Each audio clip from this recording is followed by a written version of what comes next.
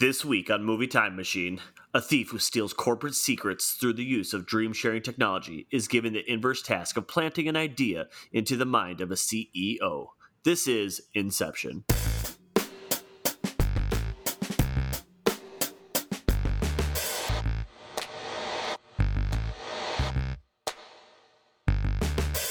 Welcome to Movie Time Machine, your retro movie review podcast where we take movies from the past and relive them in the present. This week's movie is Inception, directed by Christopher Nolan, released in the year 2010. But before we dive deeper into our movie of the week, why don't we go around the table and we'll do some introductions. First, I want to introduce, he loves all things space, Casey. Hey, what up? Up next, he loves all things horror, sometimes Survivor, Jamie. Why not survival horror? And he only loves dialogue, Chris. What's up? Hey, guys. And he loves everything, James. How you doing? You can find the good in everything. I mean, there's always something to talk about or just be happy with.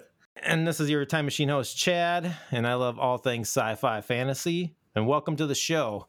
All right, as always, before we get kicked off on our topic of the week, I like to go around and ask everyone what they've been watching or playing or anything they want to recommend since the last time we did an episode. So let's start with Casey. Anything you've been watching, playing, or reading lately? Oh, dude, so much. I will tell this story. I have a bed fiasco that you could hear about. I've been dealing with that. We ordered a new bed. It was bad. So we had to return it and get a new bed.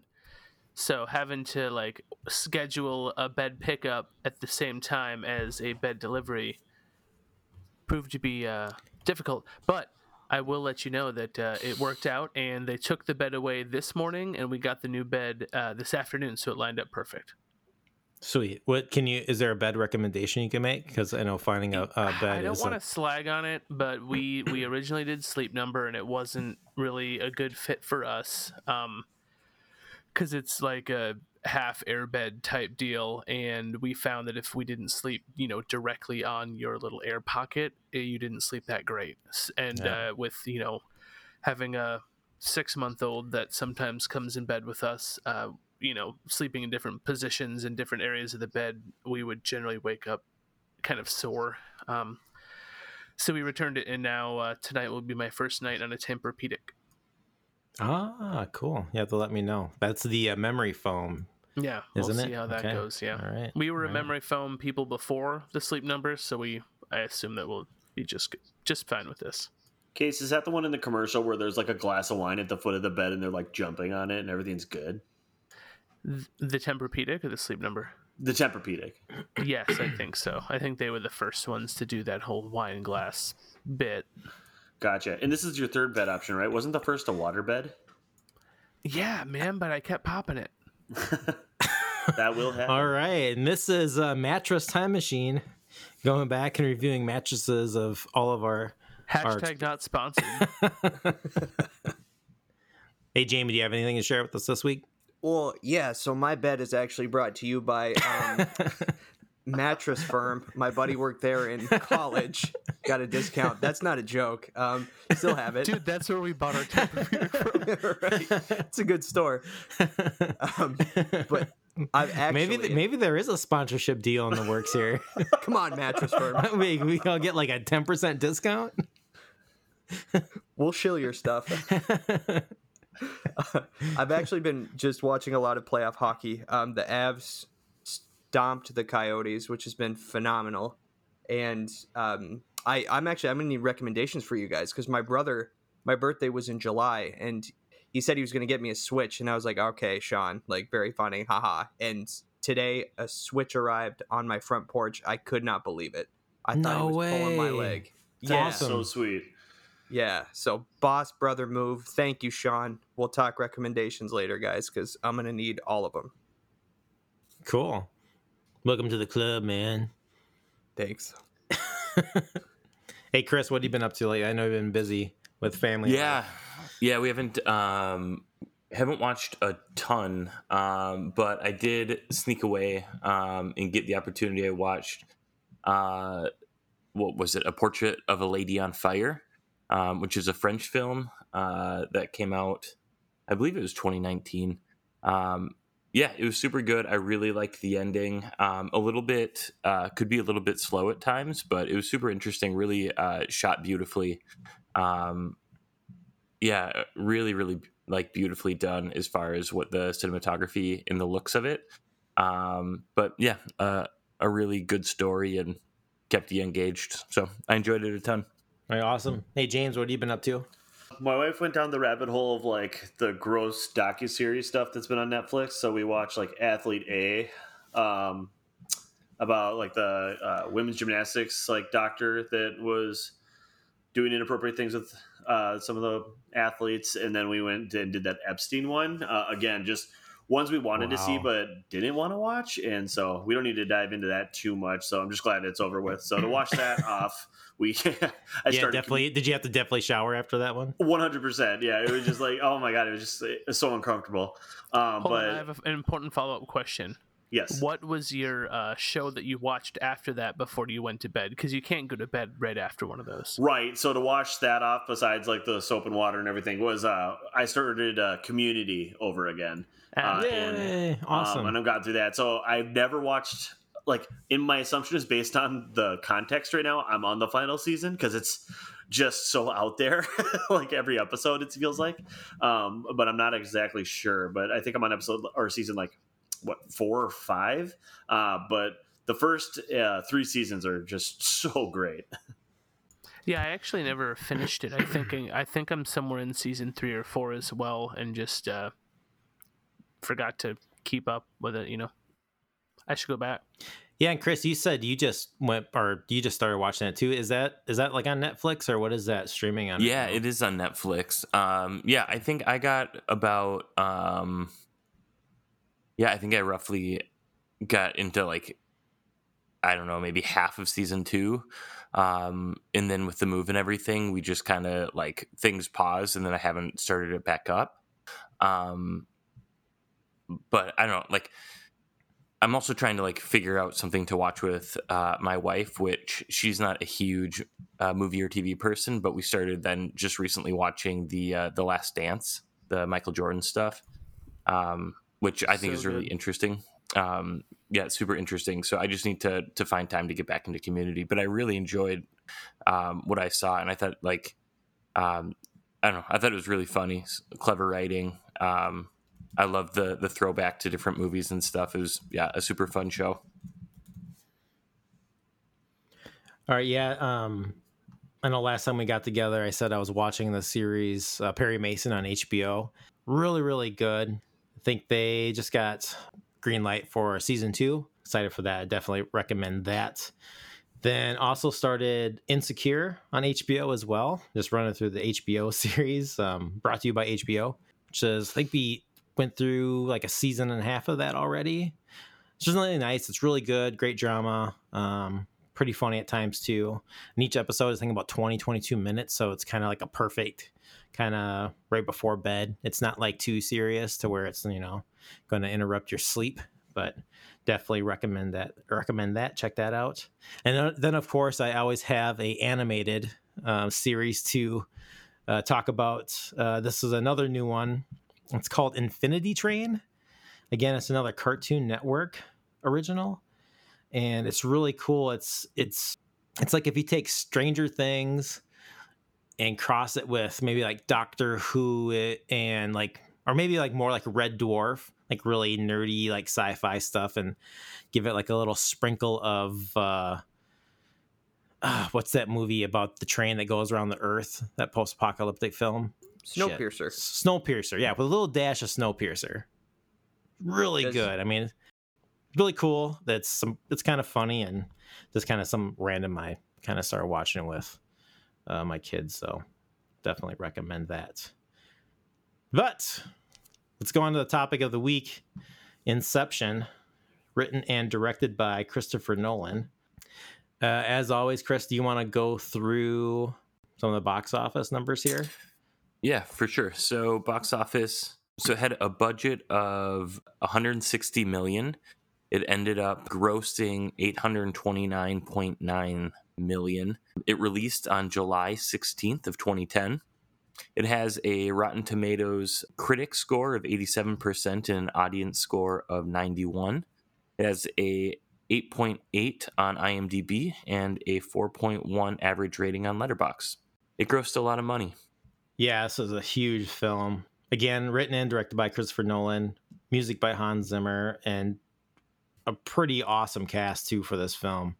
You got DiCaprio, JGL, Ellen Page, Tom Hardy, Cillian Murphy, Tom Berenger he was in Platoon, I think, and the classic Michael Caine. So let's dive right in. Has everyone seen this movie before? Jumping into this episode? Yeah, For sure. Yeah. Oh yeah, Yeah, at least once. many. Did everyone see it like around the time of release in theaters, or be not able to see it in a theater? No, I totally saw it in the theater. I'm almost positive I saw it IMAX maybe. Like I'd have to. This is like right when like IMAX movies started being like more mainstream movies. Yeah. Because this is the same year as Avatar. So like as far as like big budget Okay. films coming Wow. out. Yeah, that's It's a right. great IMAX year. Yeah, I saw it. Inception, Definitely. Avatar. Yeah, this will surprise you, but I've never seen Avatar. No, it doesn't surprise me, Chad. Although, from somebody who says, love all things sci-fi and fantasy, what is your problem? Maybe I'll correct that for next episode. The best. Love something sci-fi and fantasy. This is a rare instance of a film that I saw multiple times in the theater when it was released. So I think specifically Leonard, our German friend, Chris and I's friend, he was in town when this was in the theater still, and he wanted to see it without like the dubbing or any of the subtitles because he spoke English just fine. So I think I went and saw it with him too. So that was pretty awesome. Casey, we Yeah, had the opposite experience. I saw it once in the theater, and I didn't see it again until I just rewatched it. Oh wow! So why don't we start with you, Jamie? Like, why don't we talk about like your first impressions that you remember when you saw it in a theater, then your feelings about it, like coming back to it 10 years later. Which will be Yes. great because, Jamie, you always steal everyone else's ideas because you always talk last. Yep, Jamie, you're going first. Fair enough. Fair enough. So, yeah, I saw this. Let's see, 2010. I would have been probably this. When did this come out? Do you guys know? 10 years ago, 2010. 2010, I know, July sorry. 16th. It's right here. July. So summer's what I was at. July 16th, 2010. So summer, middle of college, for me, and it must have been, yeah. So I would have been in California visiting my family there and working. So that's probably why I only saw it once, because I was working, didn't see a lot of movies out there, but I knew this was a big one, and I just remember being completely blown away, as I think most people were. That seems to be the general consensus of the film, but yeah, it was almost like. And I don't think I've really experienced it since I saw Get Out in the theater, but with that group collective sense of like, oh my God, like a very enthusiastic, active audience with every twist and the ending, which I'm sure we'll get to later. I just remember the collective holding of everyone's breath and then the release of like, oh my God, what happened? From every corner of the theater. So I just remember nothing but a very cool theater experience, thinking about it over and over in my head. And I bought the movie. I don't know why it took me 10 years to revisit it. I knew it was great. I loved it. I just never got back around to it. So yeah, that was my experience. So what was your experience going back to it? Oh, going back to it. I loved it just as much as I did the first time. I knew it was a great movie, but it was such a treat to rewatch and just be in it completely. And, I don't know why I thought it would fade or age badly, but it was pure enjoyment when I was watching it. Like I turned to my wife several times and said, this movie is amazing. And that's all I have to say about that. Just a lot of fun. Hey, Chris, I'm really curious about your first experience with this film and going back to it and how big of a gap there was between first and this viewing. Yeah, same with Jamie. I saw it in the theater and I haven't seen it since. So this was my first time watching it since. I remember really liking it in the theater. I thought that it was a really interesting idea. It was super, super unique. So yeah, this is the first time that I've seen it since. I remember really liking it when I went to see it in the theater afterwards. I thought it was a really unique story. It was I thought, one of the things they did really well is that it was a really complex idea that they did a really nice job walking you through it. So it was easy to follow along and kind of understand the premise and the idea of what it is of sharing dreams and those kind of things. And they still left you a lot of opportunity to fill in your own gaps or to decide what you want or leave the cliffhangers, which I thought was really fun. I remember that this was one of the movies that I distinctly remember, having one of those endings where it doesn't really identify, like it doesn't provide you an ending that's kind of tied up in a neat little, knot or bow, that it gives you a lot of opportunity to decide for yourself what that ending meant, which I thought was really fun. The cast in this is incredible. You can never go wrong in my opinion, with Leonardo or even, Tom Hardy. It was really fun to realize, to go back to this and then remember, oh man, like they were in The Revenant together and they did a really great job, to then see this and be like, oh yeah, they were in this together. But yeah, I really enjoyed it, watching it again.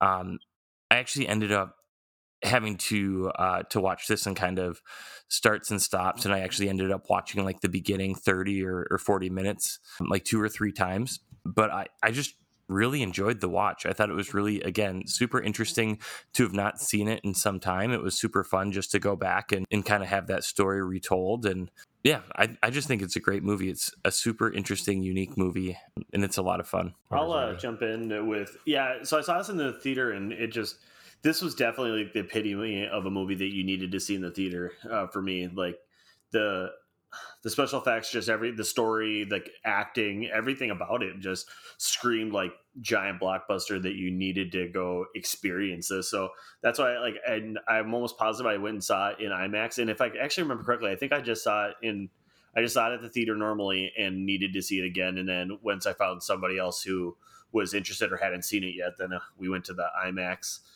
and saw it. So this is probably the first time I've watched this, and I don't know, I'll just ballpark 5+ years with it. And I was really hoping that this summer, because it is the 10th anniversary, I heard it was going to be released back in theaters. So I was all excited to go to IMAX and actually watch it again. And I think it is coming out as theaters are reopening now. But of course, for this, I watched it at home, and I'm like, I guess I don't need to spend the $15 or $20 to go see it since I just watched it. But I was kind of looking forward to that moment again to go see it in the theater, because I thought that would have been kind of cool. And then with Chris Nolan, just as a director, he's won for me so many times on from Memento on, and then Prestige and the Batman movies, that I was like excited about this film. But this one was like right after Dark Knight, where I'm sure maybe the hype for this movie was even a bit bigger than any of his other films, just because everybody just felt like he crushed that movie so hard. And I think it paid off, just the movie itself pays off to oh, he's still brilliant or whatever it is, so I don't know.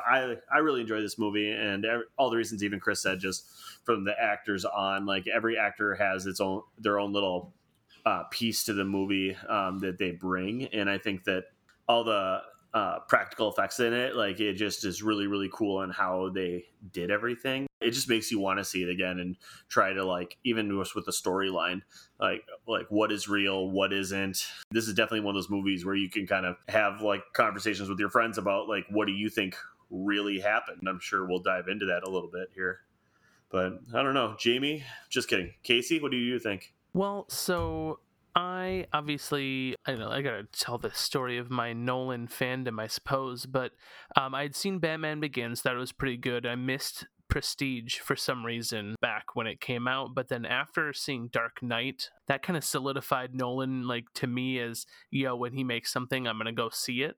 So when Inception came out, that's why I saw that in the theaters. And then again, circumstantially, I got to see it a second time with a foreign friend. And then honestly, I think I went a third time again just because another friend said something like, oh, I haven't seen it yet. I'm going. You want to go? And so I just tagged along. So I think I saw that maybe 3 times in the theaters. But yeah, Nolan is in my mind just one of my favorite directors. He's someone that whatever he makes, I try to find a way to go see it in the theater. So I think I've seen most of his movies after that in the theaters, and that's rare for me because I really don't I don't like leaving my house to go see a movie in the movie theater. I would rather watch it at home where I don't have to buy extra snacks. I can eat the snacks that I've already purchased at the grocery store. I can pause it to use the bathroom when I need to, and I don't have to find a babysitter because that's not super easy for us. So to get out to a movie theater is actually pretty rare, but we'll probably try to make an effort to do that to go see Tenet because I like everything Nolan makes. So Yeah, I'm there with you. Yeah, I remember like just waiting, trying to find time to go see this film after it released. I think I saw it maybe 3 weeks after it finally released in theaters, and I just remember like everyone around me just talking about it and just trying to like cover my ears. I'm just like, no, and it seemed like any chance that I had to go see this film, like something would come up where I couldn't go. So I just remember the experience being awesome in the theater. And yeah, I remember buying the Blu-ray right away when it was came out on home DVD, and just I don't think I watched it for a long time. I maybe saw it actually I did, I take that back. But yeah, like I think at the surface of this film, like if it wasn't a Nolan film and like just kind of like the idea of like a heist film and the super like star-studded cast, is it typically like a movie kind of generically written out like that I would probably go to. But again, it's Nolan. It's awesome storytelling. The cast is big. It's huge, but like the actors don't take away from each other. They complement each other. If anything. Yes, exactly. They're actually playing into their characters very well. So that's not distracting. The story was fun. I remember like I always like these types of films too. I usually kind of just get lost in the story, and something like this I can kind of like, I remember seeing in the theater like remember like thinking that when they're in the Los Angeles part of the dream, like towards the end of the film I was like, oh, I like forgot that part was a dream too. And this was a really fun movie and like a rare movie too. It's like 2.5 hours long, but which typically I would say is too long for a movie, but the movie goes by really fast. It's super fun to watch. It's kind of one of those movies too. It's like if you start it, like you have to finish it, or you can like you'll have to jump back in and watch it and finish it right away. I think for this episode of the podcast, I ended up watching it 3 times total. Watched it once like all the way through. The other 2 times I kind of piecemealed it, which is great. Some other things I want to get to later about how I was actually finally able to piece some things together for the first time that I didn't in the previous viewings. But I'll stop there. We'll get past our first reactions so we can move on to the next topics here. Did somebody just throw in this question? Yeah, Why did James? Chad. Oh, well, because we didn't. I don't think we covered it in Memento, James. You kind of were hinting at it, but I was just wondering why you picked Nolan. Because you picked Nolan, right? I did pick Nolan. Yeah. I was flirting with a couple different ideas of directors. Like I was thinking, like, oh, do we go back to like Lawrence of Arabia style and like try to do some like old school movies and get that going, and then. I don't know. I think we were bantering about different Nolan movies. I was like, you know, this could be a lot of fun where we could bring maybe more dialogue to it. And with Nolan, kind of in the same fashion that Casey said, like after like 3 of his movies or so, I think I was bought in. Where just like Tenet coming out, I'm excited. Like even if the preview looked kind of bad, I know I'm going to go see it. I'm sorry, I'm not saying the preview looked bad at all. I've chosen to not watch a lot of previews about it because I know for a fact I'm just going to see it regardless. So I kind of want to go in blind. But he's just become one of those storytellers for me. Yeah, like Casey said, it's like it's a Nolan movie. You have to go see it. So I don't know. I haven't seen a Nolan movie that's disappointed me yet. I think my most disappointing Nolan film is Memento. But actually, what I did want to jump into for a topic right away is the practical effects, special effects in this film. So, Chris, you were saying that you were surprised that I liked this film because of the amount of CGI in it. But I think you were surprised to find out that a lot of the effects in this movie are not CGI. Yeah, I didn't do any research, so I just figured that they were all CGI. But yeah, that's surprising. It looks really good for being practical. Yeah, my understanding with Nolan is he doesn't like doing a lot of CGI. He tries to go as practical as he can. Even with Interstellar, he tried to do everything he could not to do CGI stuff, is my understanding. Yeah, I saw he didn't use any green screens on Interstellar. So everything was built on a set. I mean, not saying that he didn't use any like CGI, but everything was a set, and they would like add stuff. He always liked using like the computer effects to kind of add to a scene to capture all that in the shot. So there's some really good like YouTube videos out there too about like the sets. Well, they built like 2 separate sets for the awesome hallway fight scene, which is like a giant rotating cylinder that has like the hallway built into it. And he got the idea from the same kind of set that they used for 2001 A Space Odyssey for the space station scene, I guess. So they kind of use the same idea for the rotating cylinder to create that hallway effect. But yeah, then I see, was it Jamie post that too about the stairs, the Primrose stairs effect, where they use like the camera angle to look like the effect of the Infinity Stairs.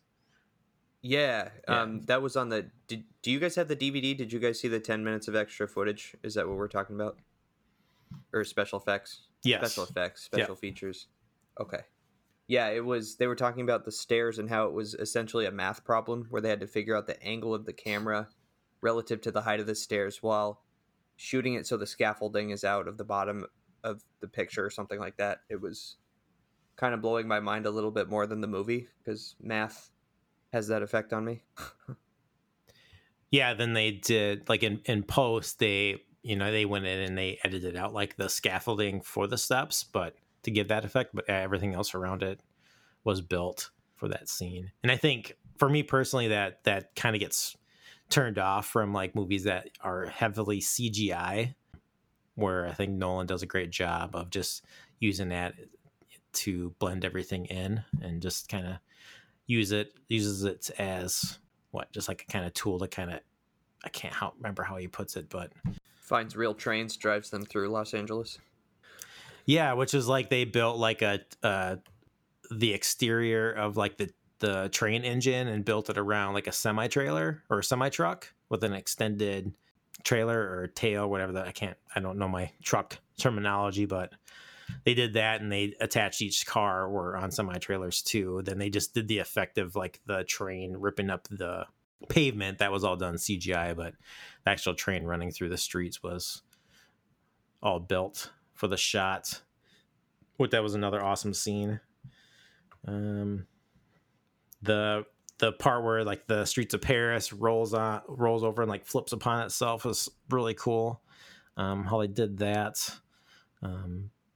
The exploding cafe scene where like they did like a lot of that stuff blowing out of the cafe was all practical, but then they just added some like additional like CGI explosions and pops to the scene, but most of that was practical as well. Then for like the snow fortress part, which I like to call the Metal Gear Solid Outer Haven scene, if you were ever a fan of that game or ever played that. Yeah, I think what I've read recently or about that was that Nolan kind of based that off of like a James Bond movie, like what he would depict. But yeah, so like that entire fortress too was built on set in Canada. Then I think when they did some of the demolition part, they actually blew that up. Then they did like a miniature, like when they were back in Los Angeles, which is like a couple stories tall, and blew that one up as well. Just again, it's awesome, just like melding of like practical and just limited use of CGI where it was needed. I think that really like helps with like the impact of the film too. I think even though like they're going into dream worlds and it's not as distracting for me, where I find elements like that can be distracting if it's like, like a newer like Marvel film where I feel like so much of it is done CGI and a lot of that work is done in post. But speaking of like the dream world, so like another thing that I was reading about this, like kind of gearing up for watching the movie, was it said on IMDb, in effort to combat confusion, television broadcasts in Japan included text in the upper left corner of the screen to remind viewers which level of the dream a specific scene was taking place. Why would you need that? Boo, that's no fun. That's half the game. I just thought, of like, wait, what? I read that and I was like, why would you do that? And why would one country do it and why, and not it, if it wasn't involved in everybody's movie experience? It's just confusing to me why that would be a choice. I don't know if it was something that would be lost in translation. I have no idea. Yeah, maybe. I guess I'm not sure. Hey, Case, I'm interested to hear, how did the machine work again? I really have no idea. It's fascinating to me because do they just plug the one thing into their veins? It appears like it goes, right into their wrists, and that's the only connection between them all. So I guess maybe just the mix of chemicals. I don't know. There's not blood going back into the machine, so I don't know how they link people into the shared dream. Or is it because you're the concoction that you're all being fed puts you in the same dream frequency or something that you just kind of merge? And how do they decide whose dream you're in? And what do the numbers mean? I don't understand the numbers on that machine. They kicked themselves out of every dream, but why was there a countdown timer on all of those? Would they have just come back out without the kick? Is the kick just to come out early? Someone answer my questions, damn it. These are part of the many unanswered questions. I had one that was unanswered, but Chad answered it, so maybe you want to answer it live on the pod. Because my other question that I wasn't sure about, because my wife asked as well as we watched, after, he's in his dream apartment with his dead fake wife, and Ellen Page totally yeets off the side of the building to kick out. The next time you see him, he's washing up on the shore and gets picked up by Saito's fake dream temple guard people. How did he get there? How did he get in the water? So, because after he leaves this place, he says he has to search for Saito in Limbo because Saito died too a couple of dream levels back. So when you die in that dream, you go straight to Limbo. So he was going to search for Saito in Limbo, and I can't remember if it says how many years he's been searching for him, but then there's a huge passage of time before we get to that next scene. So right. it's the only one that's out of sequence, right, in the whole movie. Yeah, because you get that at the very beginning of the movie. That scene, he washes up on the beach at the beginning of the film. He goes into that castle where Saito is, and he's the old man. Then in middle conversation, it goes back, I guess. Goes back to where they met and how the story kind of begins. Yeah. So there's a passage of time there, Casey, of when he says he has to go search for Saito. Then there's a huge passage of time before we see him in that castle where he gets captured. Yeah, and that's the same scene from the beginning. Realization I didn't have that could have been decades. Right. And that's the thing is because that's where he talks about with how long him and when Juno is asking him how long Maul and him were down there. And how long have you guys been building? And he's like, oh, we were there for decades. We built everything we could think of. And because he said he was there for 50 years with his wife, and it was 5 hours. Right, 50 years. That's right. Yeah. Well, and that explained too why Leo didn't. He looked like he didn't remember why he was there when he was sitting there nomming on soup. So that explains that he could have been looking for a long time. Yeah, and that's why they say when you're in limbo, you forget that you're dreaming or something. Neverland makes you forget. Yeah. All right, let's go over the questions of, hey guys, end of the movie. Is he dreaming still? What's going on?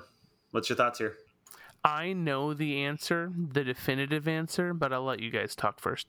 Oh, I'm interested to know your answer. Whoa. Yeah, I'm interested to know what the definitive answer and who's your source. Tell me. Read it on the internet, man. No, you guys can put your theories out there first, and then I'll give you the definitive source. Well, hey, I'll share my 2 cents here. I for one don't really think it matters. I think the idea is he was able to see his children's faces, and he was able to be with them again. And I think at that moment, it doesn't matter whether he is still in the dream world or if he's awake. That's kind of my interpretation and feeling on it. That's why we get the cut, regardless of it keeps spinning or not. That's a moot point. Right. Counterpoint. Go for it. James. No, Jamie. Well, We don't want you stealing any ideas, Jamie. Fair. So, counterpoint. I had that thought, Chad, but then I was thinking more that we're in this shared dream space where they're going back and forth in each other's brains. And true, for Cobb, it doesn't matter. But for his kids in the real world, it absolutely does, whether or not their dad actually came home. So for me, that's why I choose to believe that he did go back, because that's the one thing you don't see is the kids' faces. And while true, I guess he could trick his mind to think that he does see them, they do turn around. But I think that that's what tells you, other than maybe one other thing, that it might be real, is that he actually does see his kids' faces this time. Well, Jamie, how long do you think Cobb was out of the U.S.? Like, he wasn't able to go home. Did they ever talk about that? Like, how long he was gone? Because those kids don't age in his dreams or when we see them in the end.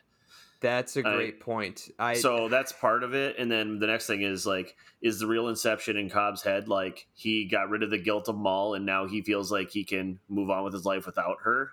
And that's what he needs to be doing. And so now he can see his kids' faces. Because I think part of the movie, like, one of those little, like, practical things that they talk about with Nolan's storytelling is, like, Cobb is wearing a wedding ring and, like, his, like, it's now I'm going to reverse it, but it's like he's wearing his ring when he's in the dream world and Maul's around, and then he's not wearing it when he's in the real world in the beginning. But when you get towards the end of all those dream sequences and even through the airport and everything, I was trying to pay attention. You don't see his hand. They don't really tell you one way or another in that, at least that I could tell. And again, I didn't rewatch it again to really focus on that detail. I was just trying to do my best with the first viewing. But that's where I'm like, okay, I feel like after what's this, like, what's the scene? Like, he tests out the drugs in that one area where everybody else is dreaming, which could also be a spin-off TV show of everybody else's Inception dream situations. And he tries to spin his totem, and he doesn't get the opportunity. And then at the end, it just is doing its unlimited spin. Like, that's where I feel like, okay, something happened there. And, like, yeah, Jamie, maybe we are in somebody else's dream at this point. I guess, I don't know. Has your mind melted yet? Well, so at the end, Michael Caine comes in, right? Like, he's a part of that? Yeah. And so the thing that leads me to think that maybe he's still in the dream sequence is that didn't Cobb initially go to Michael Caine to be his architect, and then he introduced him to Ellen Page's character? Like, no, I've got a better architect. Well, he was going to find... Did he run Michael Caine as architect, or he went to for a suggestion? Yeah, because Michael Caine's character teaches that shit. Yep. But for some reason, isn't Michael Caine's character Maul's dad? That's my impression. Yes. Yeah, because because Cobb says something about, he says it's your grandkids, which is weird because he's English, but Maul's French, but that's neither here nor there. Well, he's a professor in France, though. And his Maul's mom could be English. Who cares? Yeah. I mean, I do a little bit, but point taken. That's what 3.5 years of Trump gets you. U.S. passport and you can't go anywhere. Right. Right. But anyway, Chris, carry on. Well, no, I guess I was just thinking, I had it in my head that he went to Michael Caine to like have him be the architect, and for some reason I thought at some point in the movie they talked about him like showing him how it all works, and like him being the one that like kind of taught him how to do that. I might be wrong, but basically I was just thinking that with Michael Caine's character coming back, like maybe he was the architect and he created the world for him. There's the whole conversation about Cobb doing everything he says he's not supposed to, so he's creating the worlds to look like, things that he has interacted with and those kind of things. So it just made me think that potentially that Michael Caine's character was doing it knowing that he wanted to see his kids. So yeah, he was potentially still in a dream world. So just a general question before Casey ruins all of our lives with the definitive truth. No, but so we talk about, they mentioned the totems in there, like where JGL's got the loaded die, and he's like, oh no, you can't touch this. Like would defeat the purpose. Like only I know how this rolls, and Juno does her like chess piece and everything. I love how you And- call Ellen Page's character. Sorry, Ellen Page. My bad. Anyways, Ariadne? yeah. Shadowcat. No. And yeah, no, just I'm just kind of curious. Like, so clearly the spinning top, that was Maul's totem, right? Yeah. And then Cobb took it. So like at some point he clearly got it from real Maul. I get that. But also, like, so what was Cobb's totem? Like, are we supposed to like anticipate that Maul was Cobb's totem? That's how he knew what was real somehow, or like why did all of a sudden he just obtain her totem instead? Well, this is kind of the part that was a little confusing for me. Like, I was starting to see it as Maul just like put her totem away because he says that line. He says it twice in a movie. He said the truth that she had once known, she had chosen to forget. So I just had the feeling that she was putting this totem, locking it away in the safe.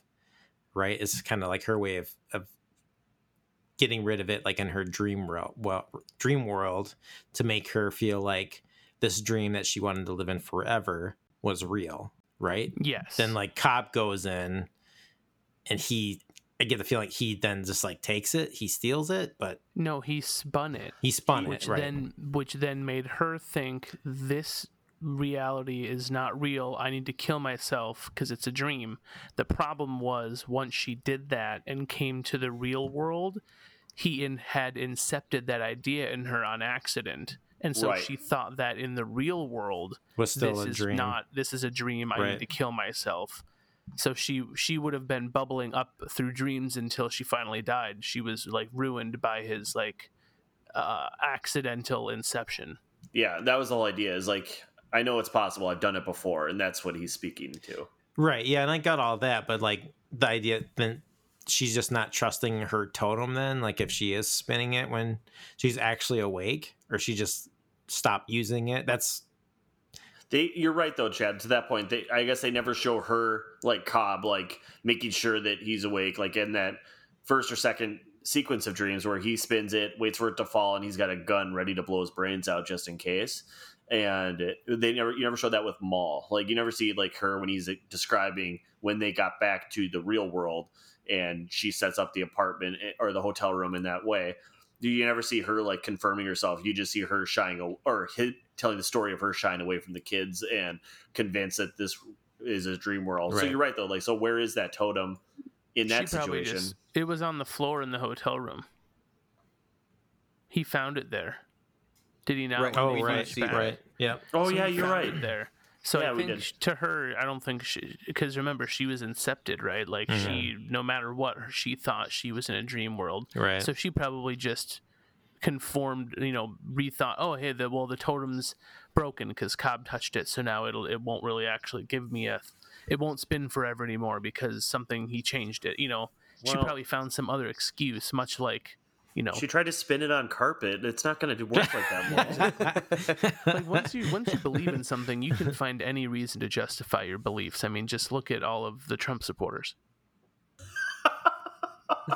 I'm so happy right now. But back to your point, James. We don't know what his totem is unless you subscribe to the ring theory, because the top is Maul's totem, which he then takes upon himself. But how that all plays in, I guess, is one of my still unanswered questions. All right, They so get ready for Casey's definitive. yeah, I was gonna words. say I'm ready to have my mind blown. All right, Okay, so Case. my kids went to sleep early enough, so I watched a couple YouTube videos, and I found one that actually not only gives the definitive, but there's two other really good ways that kind of back it up. So I'll go with the two other clues first, and then the definitive will be the third one. Did you So get it like guys off a QAnon post?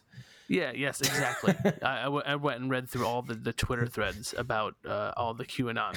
He said, "Where we go, all we go one," and he jumped out the window. Exactly. Okay, No, ready. So you were right on most of them. So one of them is the wedding ring.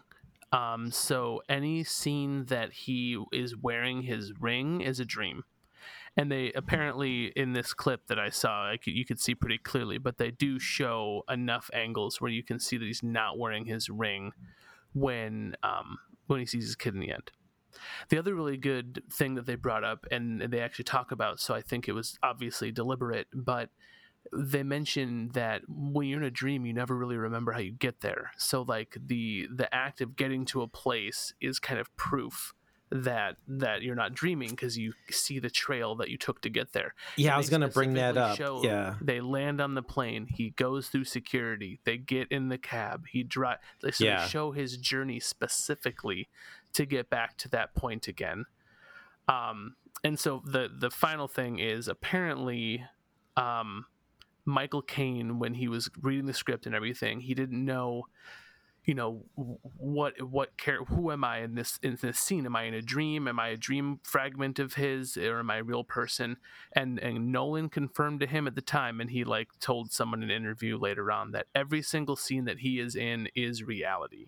Michael Caine should not, as far as that theory goes, or that he confirmed, was that every scene that he is in is not a based in dream. reality. He's not in any dream scenes.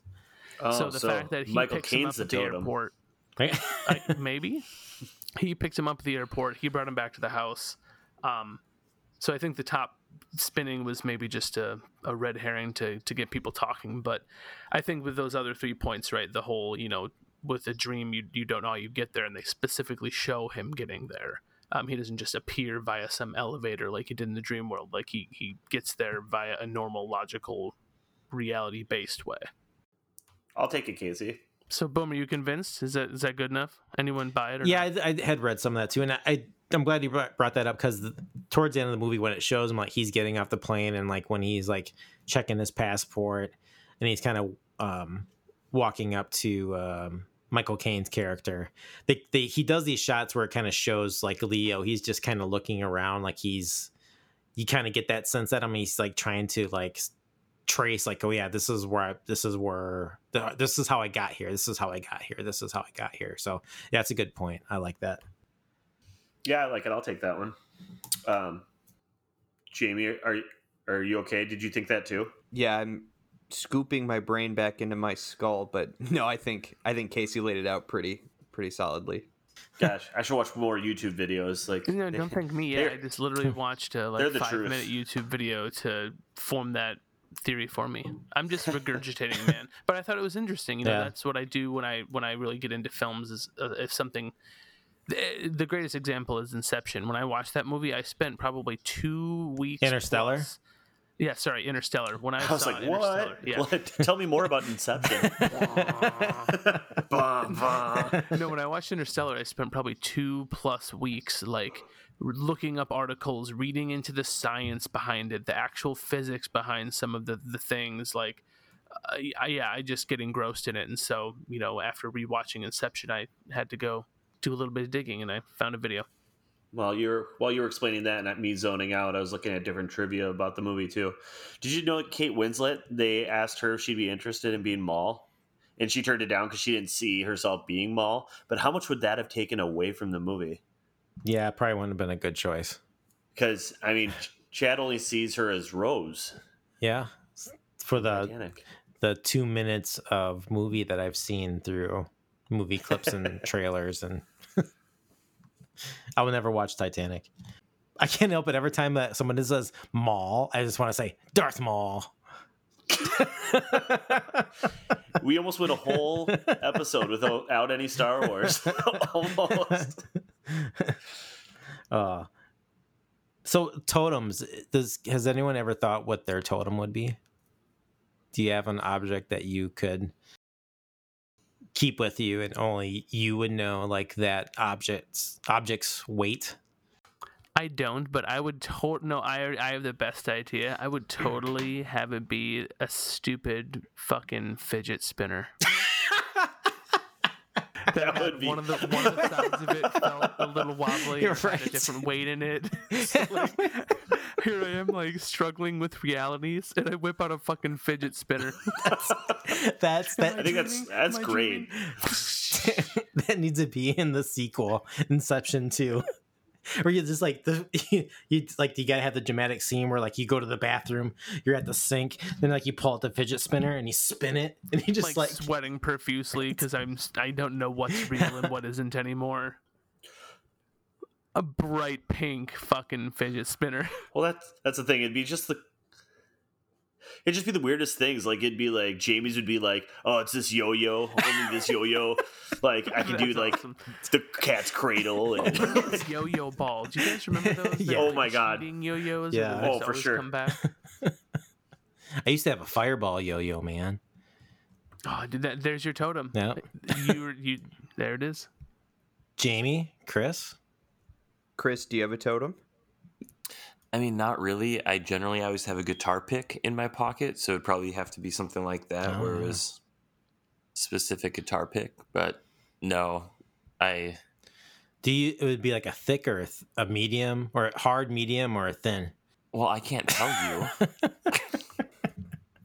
But you would have to manipulate it to be like Yeah, I would have to do something like I would have to like have Probably like a piece of it hard- taken out or something. Yeah. Or I don't know.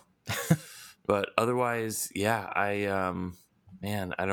not into yo-yos or fidget spinners, so I really gotta Chris. That is really a gotta think shame. this through. So Jamie, would yours be the yo-yo? You know, I thought about that. The first thing that came to mind, I don't know why, it would be like a Kennedy $50, but I feel like that's something that could be really easily copied.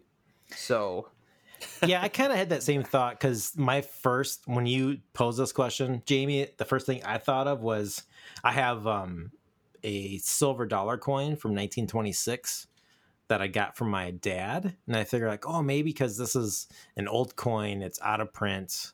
You don't ever see him anymore unless it's at like some kind of weird like collector's show or flea market, or I was like, oh, Antiques Roadshow. Antiques Roadshow. Yeah. So I was like, oh, if I drill a hole in it. there you go. So you're going 50-cent piece? Just, 50 I got cent. nothing better. 50 cent. He's Yeah. he's going with the 50 Cent the rapper. He's just gonna have him follow him around at all times, let him know whether or not it's. That's a how dream he's going to sequence. throw off the weight of his yo-yo. He's going to have a 50-cent piece in the yo-yo. Or if Ooh. people just start shooting, this guy took like 8 bullets, right? He'd just step in front of me. And just Speaking save the day. speaking of shooting, something I caught, I think it was like on the third time I watched this, was in the beginning, one of the beginning scenes where like Leo's going through and he's like has like the gun with the silencer and he's like popping off all these security guards, where he's like shooting the gun with the silencer, and like as the shells are flying in the air, he's catching them before they hit the ground. And then like catching the body. And then catching the bodies? Yeah. down so they don't Yeah. slam. Yeah, yeah, I remember him catching the bodies and like him just being smooth that way. But I guess I did not catch him. he's catching like the getting bullet shells. casing. Yeah, that's fun. That was That's- really cool. That's sick. That makes me want to watch like the opening sequence again. Yeah, I think for totems, like I don't know, I feel like it'd be absurd. Like if I reach in my pocket and I find throwing knives, then I know I'm still dreaming because that is not going to happen. Like the totem is like, all right, I'm good. There's nothing crazy as shit in my pockets. Like 50 Cent. What are those? What do they call the slammers? A pog. Oh my slammer. god. yeah. In your pocket. Oh, Like yeah. A Cobb marble. brings out a slammer, puts down 10 pogs, slams it. Play a game. Oh my god. He's like 7 land up face down and he's like, oh, I'm out. I'm good. It didn't flip as many. I'm definitely dreaming. Yeah, he takes out a quarter and a shot glass and bounces it in and goes, oh, I'm good. Pogs. You get solo cups and you play a quick game of beer pong because you have a special ping pong ball that's weighted. That's your totem. Yeah, it sinks, doesn't float.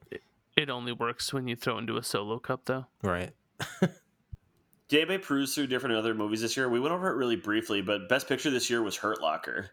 And like other movies that came out this year was Scott Pilgrim, Tron, The Fighter. I don't know. This was a good year for movies. Yeah, I do. I remember catching a lot of these movies at the end of the year, like Black Swan. Yeah, Shutter Island, right? Same year at 2010. Yeah, another Leo one. Yeah. Inglourious Fighter. Bastards. Fighter was good. Or Jamie's favorite movie, Up. I do love Up. That's I knew really it. True. Oh. I knew you Yeah, loved it's a Up. pretty good Titanic. I said that as I see it. I seen there's a movie Titanic 2. What? I don't know. I was going to say, oh, Winter's Bone, and there's a Titanic 2 next to it. I don't know. I don't think that movie was like up for a sequel. Yeah, somebody please segue right now. There you go, Chris. One of your documentaries, Exit Through the Gift Shop. Oh, I love that yeah, one. I the, also really loved Scott Pilgrim too. I thought that movie was great. Thanks. Yeah, it's a great movie. Oh, here's this is your favorite, Jamie. Easy A. Oh, I I love actually Easy A. loved Easy A. I saw that movie Jamie. on mushrooms. That was a fun time. Jamie, I love you. Oh, I love Jamie, you too, maybe James. you might be the only person who loves Easy A with me. Oh, you love it too? Oh my god, so good. Oh yes, Emma Stone's amazing. I like that director. He did Friends with Benefits and Fired Up, also underrated. Fired didn't see Up. those. Explain. I saw Friends with Benefits. Fired Up, I think it's on Amazon right now, but it's a really bad comedy about two football jocks in high school that decide to try out for cheerleading because that's how they're going to get girls because they've done everything else amazing. And it's just, Oh my god. yeah, no, but like the main, who's the main guy? It's the guy that played young Lloyd in Dumb and Dumber, or the prequel Dumb and Dumber. Dumber and Dumber. Yeah, Dumb and Dumberer or whatever. Dumber. Yeah. I don't know. It's really bad, but the humor's pretty crude, so it's just funny and quick-witted. All right, back to. Dude, I can't wait. Let's steer the ship back to Inception. Back to reality. So Snap back to reality. Oh, there goes gravity. Oh, you're so mad that yeah, you can use that. That's fine. okay. Yeah, I'll do 8 Mile for mine. I trademarked that. You immediately just give permission. I consent. Chris is 2 for 2 on like 2010s rappers for the episode. Just want to point that out. What was the first one? 50 Cent. Oh, I thought it. You're the okay. Cool. Do you guys not know that I'm really into rap music? Yeah. I did not know that. I mean, I love you are the one that loves everything dialogue. Yeah. Some other topics. I just want to see if you guys had any input on that. But I started to really this is probably the second or third time again watching this. I started paying more attention of the back and forth between Arthur and Eames. They're just kind of always kind of there's this little competition or whatever going on between the both of them. Arthur's shooting out the window or whatever with his machine gun, and Eames come over and he's like, why don't you try something a little bigger? And he has the rocket launcher or grenade launcher. And I love that because they specifically show Arthur shooting a whole bunch and failing. Yeah. That's a long drawn out little part of the scene. Yeah. Just to illustrate Eames walking up and grenade launchering the whole thing. It's like, what are you doing? This is a dream. Anyway, that was kind of fun. Watch, just kind of maybe next time you watch this movie, just pay attention to that. It was kind of entertaining. Their little snips at each other, Agreed. kind of barking banter's back and fun. forth. Their banter, yeah. Chad, fun fact for you was this is the last cinematography that this movie won best cinematography at the Oscars, and it was the last one to do it shooting in film. Everything else has been digital since. That's just for you. It's a sad world.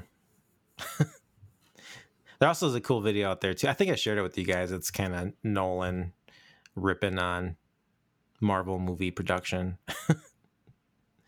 But I saw you sent it, but I didn't look at it. Do you want to give me some clip notes of what he doesn't like about it? oh, his idea is he tries to shoot as much in camera where you get these kind of big budget Marvel films, and I think part of it is there's so much crunch, I think, to get those movies out, and how much of it is just done it's on a studio and everything is a giant green screen, and there's a lot of emotion that's lost in that versus trying to capture everything and with built sets and trying to get everything in that shot instead of trying to just shoot it and trying to fix it in post kind of thing. But Oh, so would you say he's not throwing away his shot? he's not throwing away his shot. I also had been reading some critiques about the Arthur and Ariadne characters, saying that they're only in the film for the exposition and just there to explain like the dreams and the level and etc. Everything that's happening. I thought it worked well. I don't think it's like, I kind of see how some people see this. I know I see this a lot in like network TV, like crime dramas. I don't know if you guys had any like feelings on these two characters, if they added or had taken away from the film at all. I think everybody added in their own way what was going on. Yeah. I think that it's actually, for me, like there's a lot of characters in there where the movie's done really well. The movie it doesn't feel long, but it is 2.5 hours, like you said.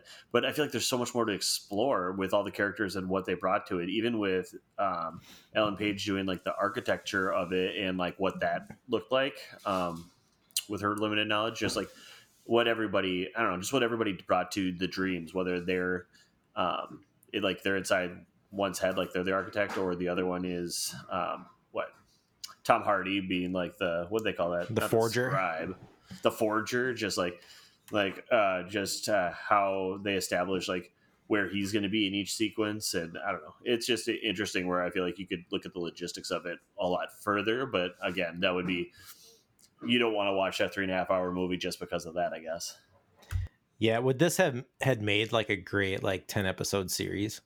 If you could like maybe dive into like these characters like backgrounds a little bit more. I'm more curious about like what the world is like how did we get here, because they talk about like it was like this military project to use dreams to train soldiers, then like how does it gets out somehow, then it's used by like these corporations and conglomerates to steal ideas, and now we get to the point of somebody wanted to like plant an idea to do something to actually like kind of destroy a conglomerate.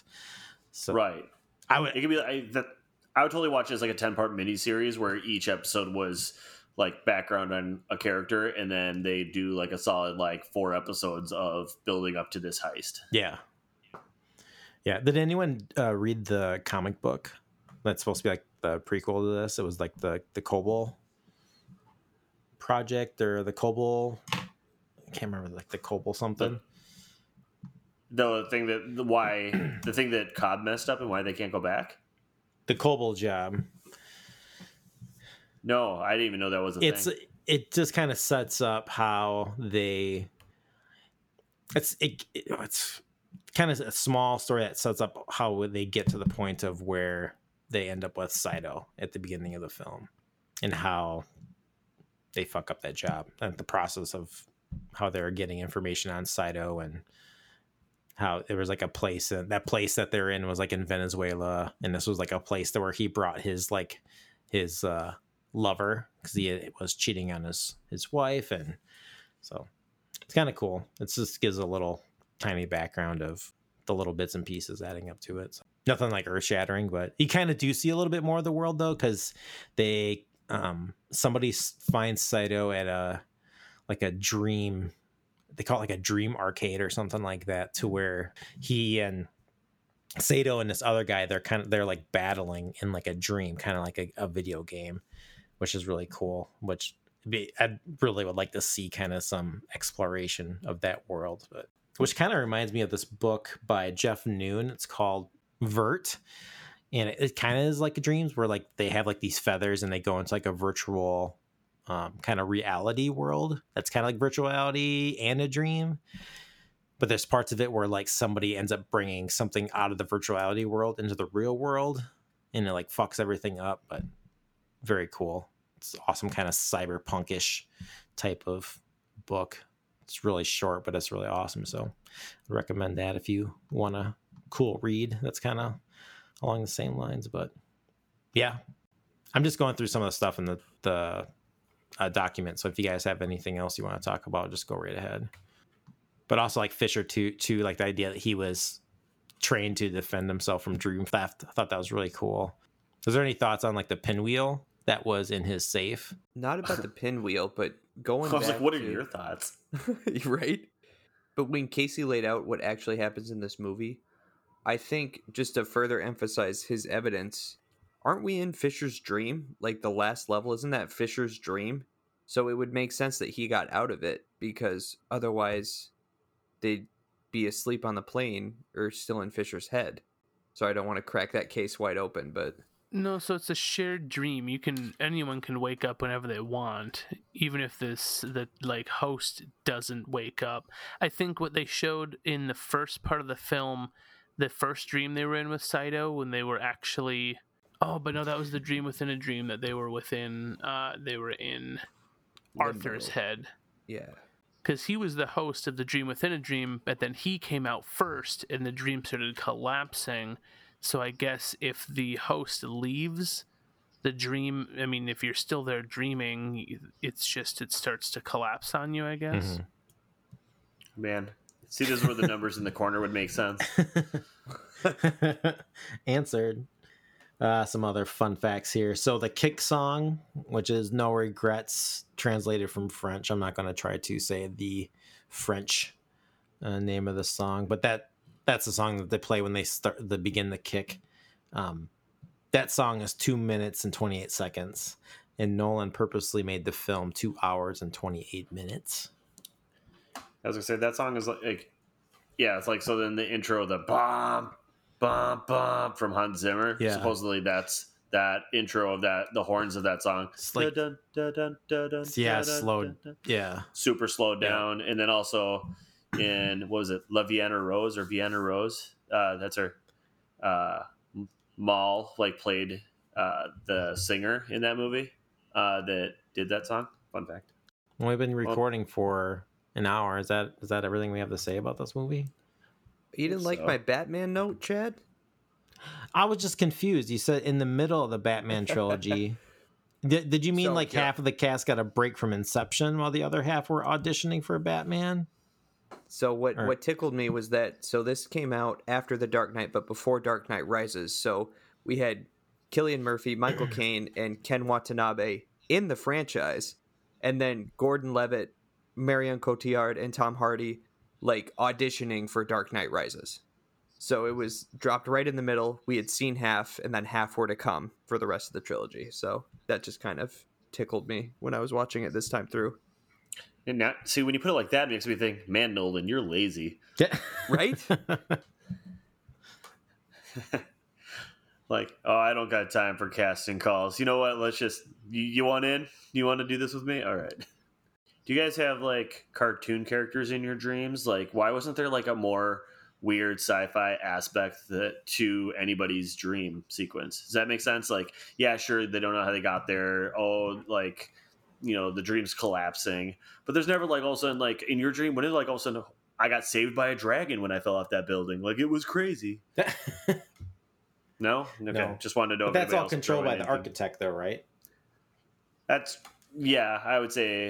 would say so. The sequence would be.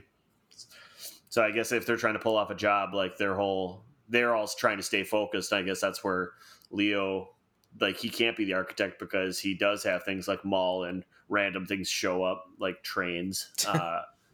So I guess they are doing it in their own way. They just don't get as off the beaten path as I would think. What the hell is a centaur doing here? I don't know. All right, but I give it 5 out of 5. Yeah, I would give this a 5 out of 5 too. This movie, I think, is a masterpiece. Yeah, it's super good. Same. 5 out of 5. What did Lenny think of it? Did he think 3 out of 5? Or however that is in German? 5 out of 5. Yeah, I agree with everybody. I thought it was really good. Great movie. 5 out of 5. Yeah, perfect 5 out of 5. Same from me too. Really. Jamie, what the hell? Sorry. It's just that good. All right, before we go, we want to thank you for downloading this episode of Movie Time Machine and remind you that new episodes release on Fridays. You can also send us your questions, comments, and feedback to moviemachinepod@gmail.com, and also follow us on Twitter @moviemachinepod to get updates when new episodes drop. Thank you for listening, and goodbye. See you. Bye. Adios.